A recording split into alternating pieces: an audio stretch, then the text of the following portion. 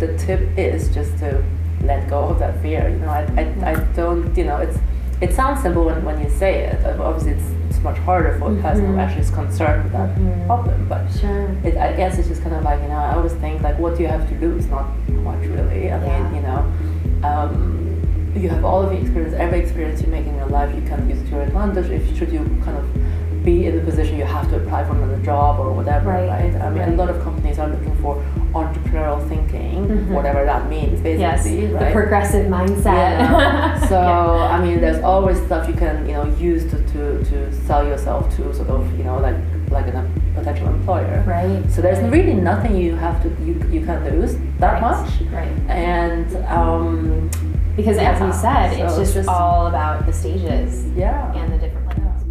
Welcome to the Revolutionary Leadership Podcast. I'm your host, Dr. Neeta Bhushan, and every week I interview unique game changers from local heroes to business icons to innovative CEOs, all from different parts of the world, exposing a new frontier of leadership.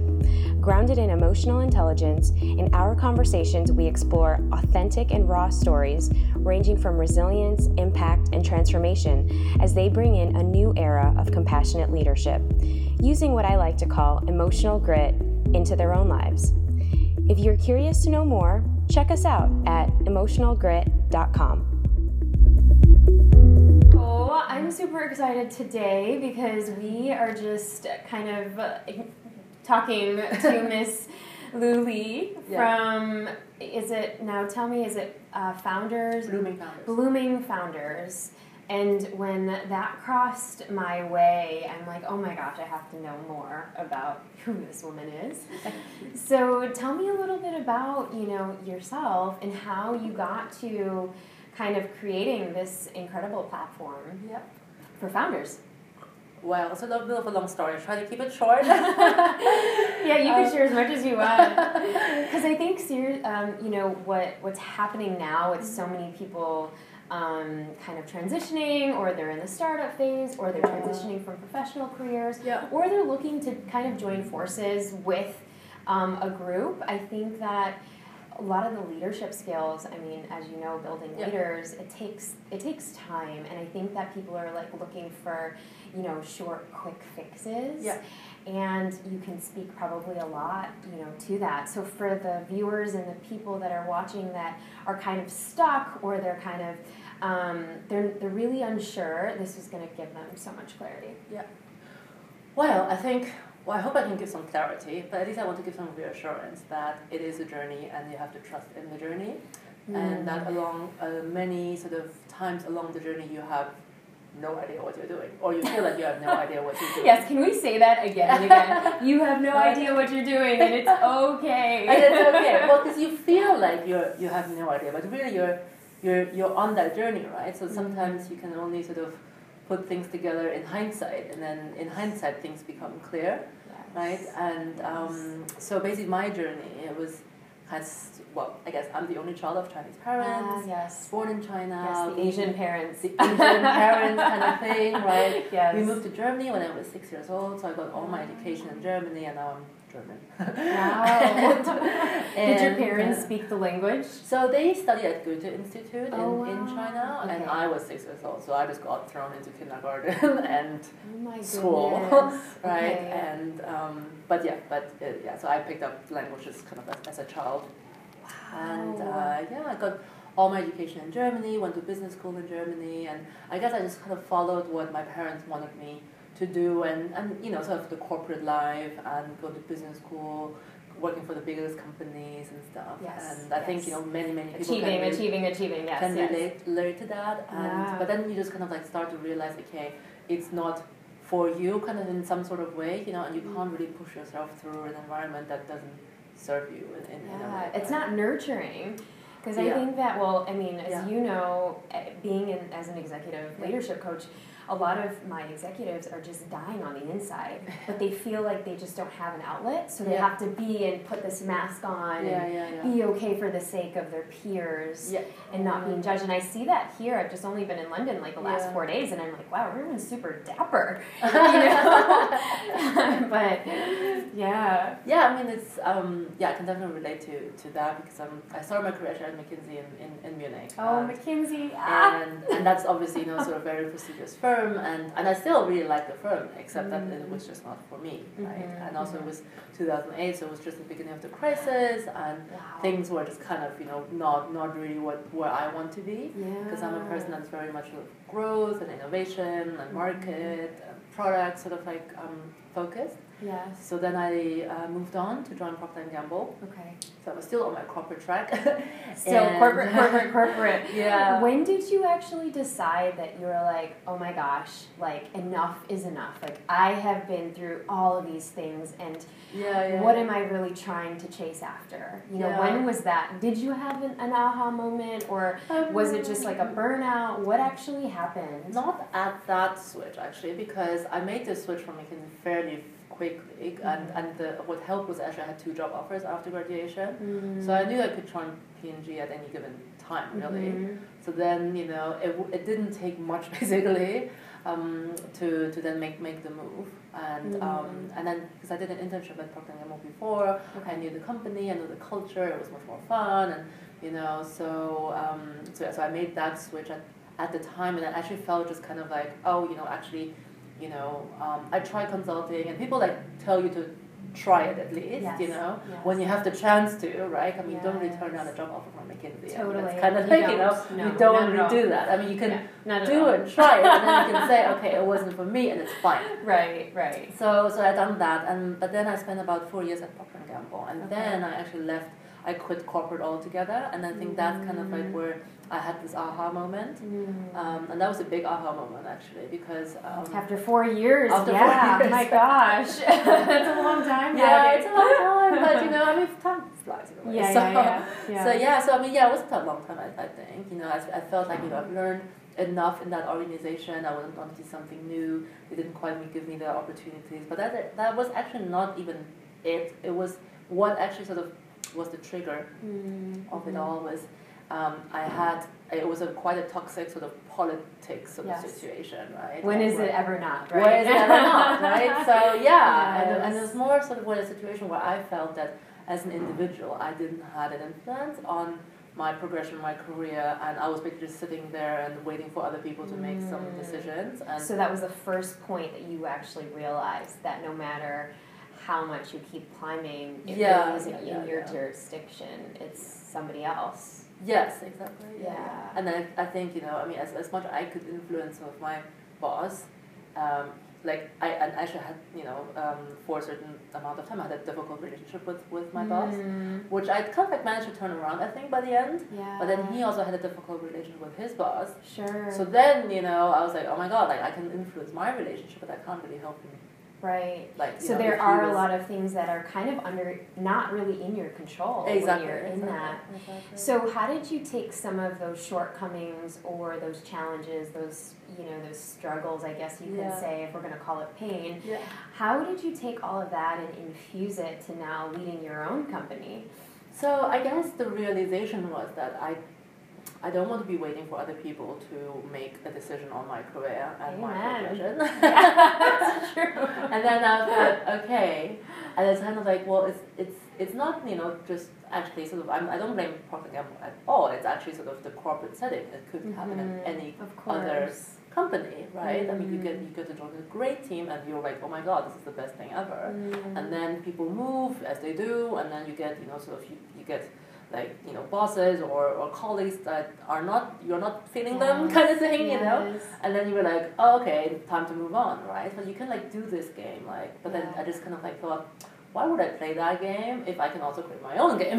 That's true. And before we get to your new game, because I want to talk about the new game, for those that are really just looking to get that Procter & Gamble career, or the McKinsey, the Bain, and that's what they're looking for, but they're terrified. They're so terrified because you're telling them about the new game. So if they're curious about this climbing the corporate track for a little bit, what tip, what shamelessly fierce tip could you give them? Well, do it. I mean, just kind of if you're given a chance. I mean, you have it's all life is full of experiences, basically, right? So, it's full of experiences. So, you can't go either right or wrong. Exactly. So you don't know whether it's for you or not. Maybe it is for you. Maybe it's totally for you, and you can completely thrive in that environment. Because I still have, I was a cosmetic dentist for about a decade, and I still have, mentees and students who are like, we've seen that you built this, $1 million practice, and we want to be just like you. And for a while, I thought, oh my gosh, why? Why would you do that? But then I'm like, why would I crush somebody else's dream? That's their dream.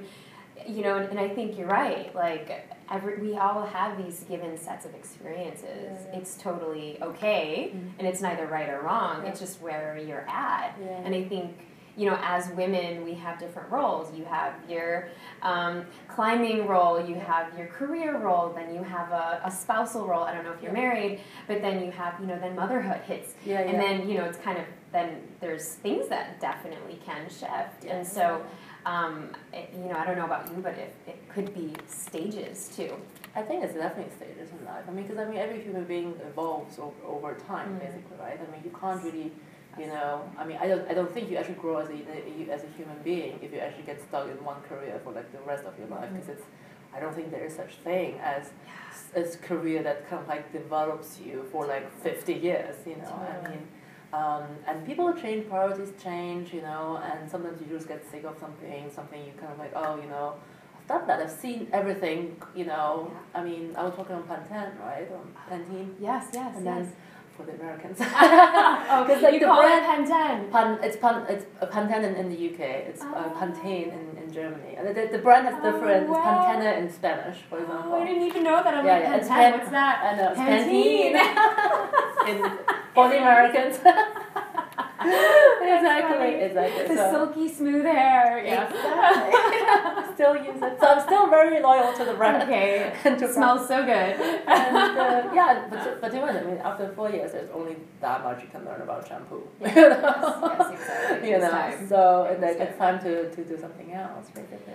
Well, and what do you think the biggest learning tips have been with your new gig? So I didn't start Blooming Funnels straight after I left the corporate. So Blooming Funnels is my third venture. So basically, like the whole sort of journey sort of started. And I think serial entrepreneur, I love it. Serial entrepreneur in that way, which I think, to be honest, I think most people who call themselves serial entrepreneurs are basically people who just tried and failed a lot of things. Yes. But it's good. It's I'm not saying sort of. But yeah, it's not easy, right? I think when you haven't been an entrepreneur before, right, you have a rough idea about what you want to do, but you don't know about so many things. Yeah, you don't really know what you don't know. Exactly. You're kind of like, it's like we're all wearing blinders, and you just have no idea, but you do because you see that person, you're like, that person, inspires me, and then it's just kind of like ping pong. Yeah. And when did you start getting your groove and like really understanding that this is something that you want to really build? So I guess I opted out from the corporate career, basically, right? So I kind of reached a point where I was so fed up. I was like, okay, this is clearly not moving forward. So then as a result, I have to work for myself, right? If I don't want to work for somebody else, I need to work for myself. And then I said, okay, what could I do by myself, right? Or for myself? And then you just we did a lot of kind of personal development training, both at McKinsey and Procter & Gamble. So we did a lot of strengths-based training. Yep. And then obviously that was my first port of call. Okay, what I'm good at, what do I enjoy. I was working in beauty care, so kind of like I love aesthetics and all of these things. And so I trained as a image consultant first. Wow, okay. Because I thought, I want to help these women in middle management trying to get the next promotion, which was basically me. Isn't it interesting we try to do where we are at that stage of our life? But it's kind of like, you see the problem you see the problem and you're like, okay, I can't solve the problem for me, but maybe I can help you solve for other people. Exactly. So I trained as an image consultant, but then I really like the idea of doing that work, but then, to your point, you don't know what you don't know, is that so when I was doing the work, I realized the business model doesn't work out. It's not, a business where you have clients that come back to you repeatedly, it's kind of like it's like 80% of the clients were on one-off, and like the repeat cycles were very long. Even when I'm speaking to other, image consultants, it's like, yeah, that's just what it is, basically. Right. And you need to build your profile for like 5 to 8 years, etc. And then I just realized, okay, I'm not patient enough to do that. How can we hack it? Yes. And then, but also in sort of on the other side, like when I was doing, I realized that the work became quite repetitive for me, and I kind of actually didn't really enjoy that. So you really were trying to understand the different aspects of you that you I guess until today, I like the idea of that work, but the work is just not for me because I'm too impatient to do it. Like most people won't realize that. Yes. And like the business model doesn't work, and so I kind of left the business behind after a year and a half. Moved to London about 3 years ago. Oh, from Zurich. Oh, from Zurich. Yeah, okay, So wow. I was working for Portugal and Switzerland. Got it. And, okay, so Germany, Switzerland. Now you're here in London. Yes. Wow. And so I moved to London and I started a different business. And I thought, okay, to put my McKinsey hat back on and sort of explore the very big market opportunity, which was the Chinese tourism market. Yes. And we know that how many Chinese people are traveling around the world. And you speak Mandarin or? Speak Mandarin. Okay. Yeah. But my work was really sort of helping the retailers and the hospitality people to kind of understand Chinese customers better, so they can adjust their communication, or they not even adjust. Right. Most people didn't have anything. Yes, because I just learned that it's different. Mainland China is different than Hong Kong and Taiwanese. And so, you don't even want to compare the two because they're completely different. Yeah. I just realized that 2 months ago. It's still such a big opportunity. It still will be in like the next decades. But if you want to do something, as an individual, it's really hard to move the needle. Right. And I was looking to build a team, but I couldn't find more people with the exact skill set that I was looking for, so I couldn't scale the business. And that's when I came across the concept of scalability, of not just working for yourself and sort of on a retainer or like on a contract, but you also want to. I wanted to grow the business and get more people, etc.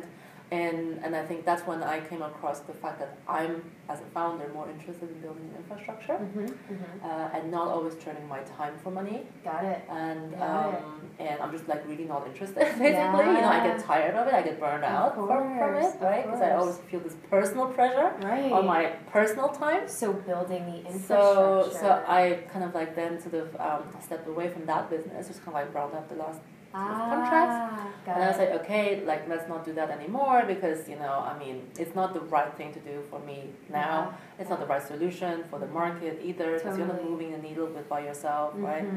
And then I stepped away and I was like, okay, actually, it's really hard to build your own business, and I should be able to find a business that is for you and that you want to also build sustainably. Yes, and I love that you went into so many different fields to kind of see what actually worked well, because there's so many startup entrepreneurs that I work with, and if the first one fails, they're like, oh my gosh, never I'm never like recovering off of this. Tragedy. And you're like, well, no, you just learn from it, and then what did you learn about yourself so that you're not going in the same pattern and you're picking a different way of thinking. So I love that you've been able to do that. And and I know we're running out of time, but what tips do you have for that you're shamelessly fierce, because you totally are, that you have for folks that are wanting to start something and that something is just holding them back? I think the tip is just to let go of that fear. I don't. It sounds simple when you say it. Obviously, it's much harder for a person who actually is concerned with that problem. But I guess it's just kind of like, I always think, like, what do you have to lose? Not much, really. I mean, you have all of the experience, every experience you make in your life, you can use it to your advantage. Should you kind of be in the position you have to apply for another job or whatever, right? I mean, a lot of companies are looking for entrepreneurial thinking, whatever that means, basically. Right? The progressive mindset. So, I mean, there's always stuff you can, use to sell yourself to sort of, like a potential employer. Right. So there's really nothing you can lose that much. Right. And Because as you said, it's just all about the stages. Yeah. And the different life experiences that you And I think like for me, like, you know, sort of regret is kind of like on the other end, you know, sort of like what you could have done. Yeah. And didn't. Kind of, because you were afraid. So that's kind of like, you know, what I, you know, don't want people to be stuck with, basically, right? I mean, I think all of my decisions I made because I thought, I would totally regret not doing the other thing. Right. And yeah, so we didn't actually get to talk about blooming founders at all, but it's okay, no worries. but in a nutshell, how would you explain blooming founders to people? So I'm now building the infrastructure that I was kind of like then got to, and it's an infrastructure that supports female founders, because I found out that 70% of women start up by themselves, like me and like a lot of other people, and it's really hard to embark on a journey, and if you're doing everything by yourself, because women tend to be too tough on themselves, right? And very hard on themselves, which is why we're here. Yeah. That's why we're here, and then so I provide a platform for women to sort of, you know, connect. It's kind of really, you know, it's a community, it's a network where people can ask for help. Very practical help, actually. So it's very sort of business focused. Yes. And then I kind of built, you know, I run events. I'm opening up a work and event space basically in London where women can get together, and especially also the women. Like a co-working community. Like a co-working for thing. Women. Yeah. Amazing. And designed for women, and we'll have, you know, sort of girly things. We'll have a crash in there, and it's going to be 7 days, open 7 days a week. Amazing. So we can also, you know, serve the women who have a full-time job at the moment but want to build their side thing. Yes. Because we all have side projects. We all have side projects, and actually in London, I think in the US we have more, like a lot more people have side projects, but in London more and more people are looking to start. And I think a side project is really good to get women that confidence and let go of the fear, because a lot of the fear is driven by the unknown. Totally. Right? So then it's kind of like, you know, it's easy from someone like me to say, okay, just let go of it. Yes. Ciao, bye. And you're like, yeah, but I still have it. It's like, okay, what do, you know? So it's like, okay, well, get going, right? And start to build something, be part of the community, meet the other women, and then you see that you're not alone, right? But you have. That's the biggest thing, that you're not alone ever. You're not. Exactly. That, and you know, obviously, Lou, this whole infrastructure that, you know, obviously takes time, but you know, at the end of the day, you're also giving back in ways that are creating this massive ripple effect. Yeah, exactly. And so where can we learn more and just get connected, and so that so many people can kind of come and start learning and gaining your wisdom? So the website is bloomingfounders.com. Awesome. And then, we will most active actually on Twitter, so it's at bloomingfounders without the E. Okay. One letter too long for Twitter. Got it. Founders, DRS. Exactly, DRS. Awesome. And and my email is lou.lee@bloomingfounders.com. Perfect. I'll put it in the show notes. Amazing. Great. Thank you. Thank you for listening to the Revolutionary Leadership Podcast, where you can learn from unique game changers on how to enhance your human potential and uncover the new era of leadership using the methodology of emotional grit. For a full series of podcasts and access to additional resources, please visit emotionalgrit.com. And if you've enjoyed what you've heard, please spread the love and give us a 5-star rating on iTunes and share it with your friends. We would so love your feedback.